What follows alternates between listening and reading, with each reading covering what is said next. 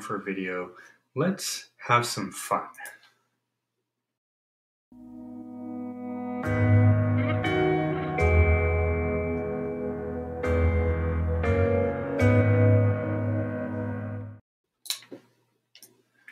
Good morning, everybody. My name is Rob. This is Alternate Universe Live, the series that covers the more nerdy, geeky fandom and just kind of funny stuff. Today, if you're a fan of creatures and monsters, we're getting spooky.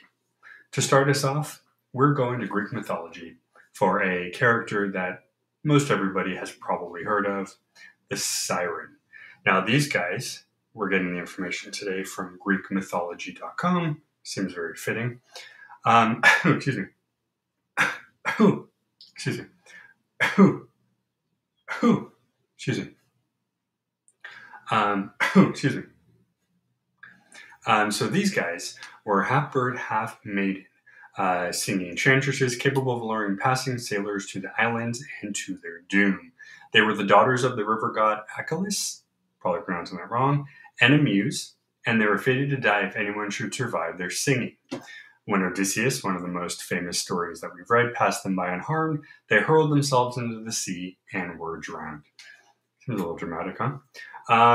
So the family lineage, as we just mentioned, they were the daughters of the river god Achelous and a muse. Depending on the source, though, it was undoubtedly one of these three, Terpsichore, Melpomene, or Calliope. That one I've actually heard of. However, according to the great tragedian Euripides, the Siren's mother was actually one of the Pleiades, Sterope. For Homer, only 2 nameless sirens were mentioned. Later authors usually talk about 3, naming them in any number of ways. It would seem that Theoxope, Agliope, and Parthenope are the 3 names one encounters with the highest frequency. They usually dwelled in craggy rocks on islands called Serenium Scopuli by the Romans. I apologize. This is not my language. It was said that sirens' dwelling places was a ghastly sight to behold, a lot of bones, and of course, some dead bodies. The portrayals of them. As we mentioned, the Odyssey, we got to see them. Homer says nothing about them outwardly, appearance-wise, but one can infer that he has a he had in mind human-like creatures, if not beautiful maidens. However, at a later date, this was changed, and both poets and artists started depicting them more how harpies were usually portrayed, creature with a body of a bird and a woman's face. One of the famous stories was the abduction of Persephone. Quite a few of them, but obviously this is one of the biggest ones. According to the first one, Demeter turned the sirens into bird-like monsters because they failed to help her daughter. The second story, a little more flattering. In this case, the aggrieved sirens asked Demeter for wings so they could help her search for Persephone better. So interesting, kind of, even way back when you got 2 sides to every story. The most famous appearances, as we just mentioned, were the Odyssey. But, apparently that's a lot there. We do have them dealing with Orpheus, who was on board of the Argonaut ship, piloted by Jason. The minute that he heard their voices, and he pulled out his lyre, which is kind of like a harp, and the song was drowned out, so nobody could hear. So that's an interesting one right there. A couple of people did seem to jump overboard to go, but Aphrodite, one of the other gods, saved them and brought them back. Let's see. The Muses are a part of them. The Sirens are never more humiliated, apparently, than when Hera persuaded them to challenge the Muses to a singing contest. Unsurprisingly, the Muses won, and as a punishment, they plucked out the Sirens' feathers and used them to make crowns. That's really ugh. All right, so finally the death of the Sirens. It said that the Sirens were fated to die if anybody would hear them and live to tell the tale. So, as we mentioned before, they basically were killed in the story of the Odyssey. If you want to learn more, you can read the Odyssey, the story of Jason and the Argonauts, and obviously anything on the the Greek gods as well. So Sirens are a rather interesting group of creatures. And depending on who you ask, though mostly, who,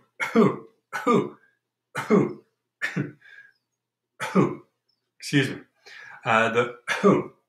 excuse me, though most of the time they usually are not looked at as very pleasurable. So let's now go on, because obviously, just like the sirens, there are mythical creatures, legendary fairy tales, folklore from everywhere around the world. So why not pop a couple more and decide what we think? This is coming from us from Parade.com, a very big magazine. Of course, they do a lot of the entertainment news, food, health, and of course, books and more. So this information we're getting from is a blog that they made 30 most popular mythical creatures from folklore, legends, and fairy tales. I believe they, whatever you're saying. They forgot the word most popular. All right, first up, we have the Oni. This comes out of Japanese myth. They were people that were so wicked in their lives, they were transformed into demons. Some were even bad enough to be transformed while still alive. They were giant, scary-looking monsters with red or blue skin, horns, tusks, and traditionally the servants of hell. They enact violent punishment on evildoers and will eat just about anything, including humans.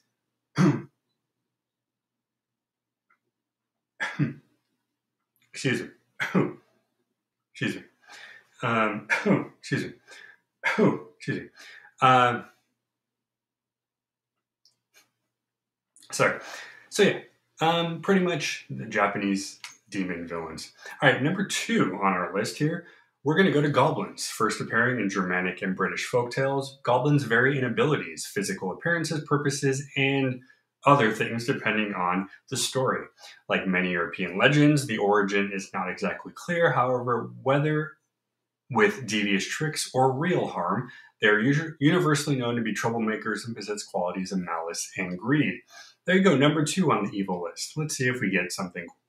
All right, this next one I'm probably going to mix up.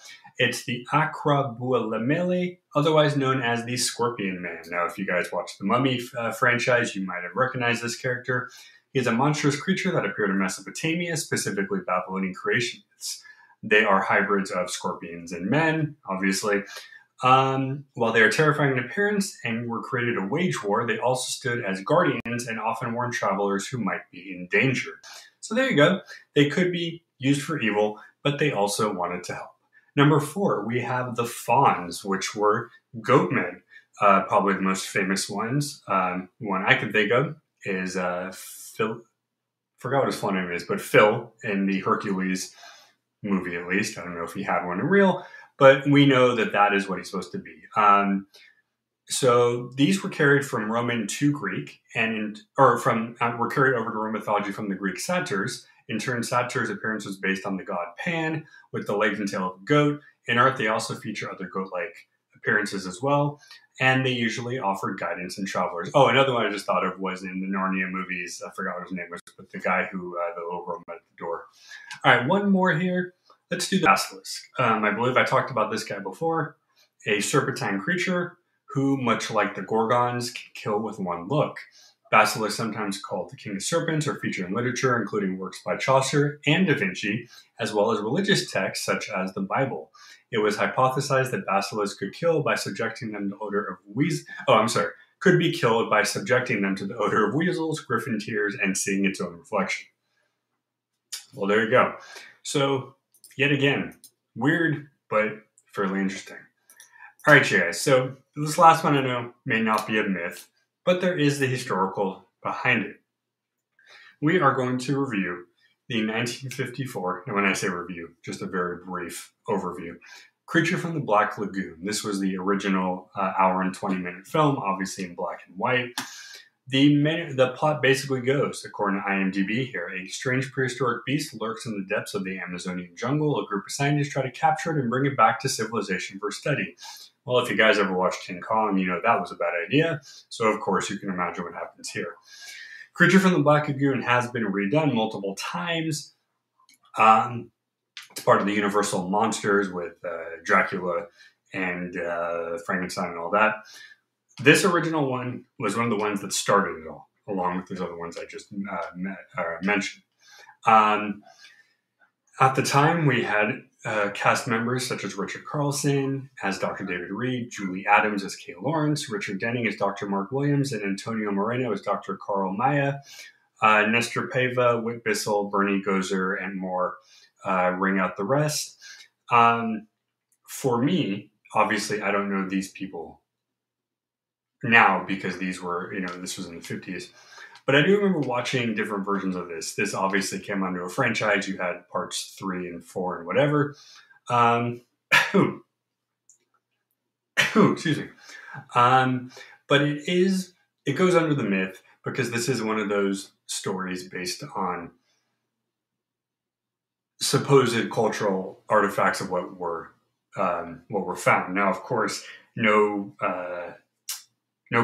stories I've heard of dealt with swamp men. We do have Bigfoot. We do have Yeti, which live in sometimes swampy areas. So really, as far as the character goes, it is fictional fully, but it is an interesting character when it comes to what the back of it is. A part of this goes into how one of the characters describes it, apparently incorrectly, as one of the goofs says, as during a period of a prehistoric age known as the Devonian age, which was actually wrong. But the fact that they are comparing this to something that would be found prehistoric-wise, dinosaur bones, whatnot, does go along with the culture of finding things and always learning about what's new and happening. As it goes on, you have, the story, the maiden in the story, the swamp monster falls in love. It's a matter of, is he really that bad? There's a lot of different, tropes that go in there regularly. But, for what it was a pretty good story. It apparently grossed 275, I think that's million when it first. Not the greatest nowadays, but hey, it's pretty good. But it's a movie that if you can't do horror, but you want to watch, it's in black and white. It's not too grotesque. And it's a pretty interesting little flick. I'm pretty sure they should lay these things down to just be away and not keep bringing them back. But what do I know? I'm not in the movie business. As that's being said, go watch it. It's pretty cool. You can get it on most streaming. If not, you can rent it on probably any device. Amazon. You can borrow watch on Netflix, as I just said, streaming. But go check it out. It's a pretty good film. 1:20. It's a very short movie.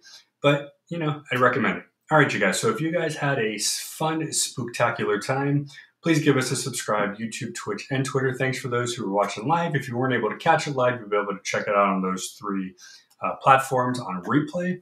As always, guys, we appreciate the love and support. The more you give to us, the more we give to you. And as always, have a wonderful day. We'll be back tomorrow with another video.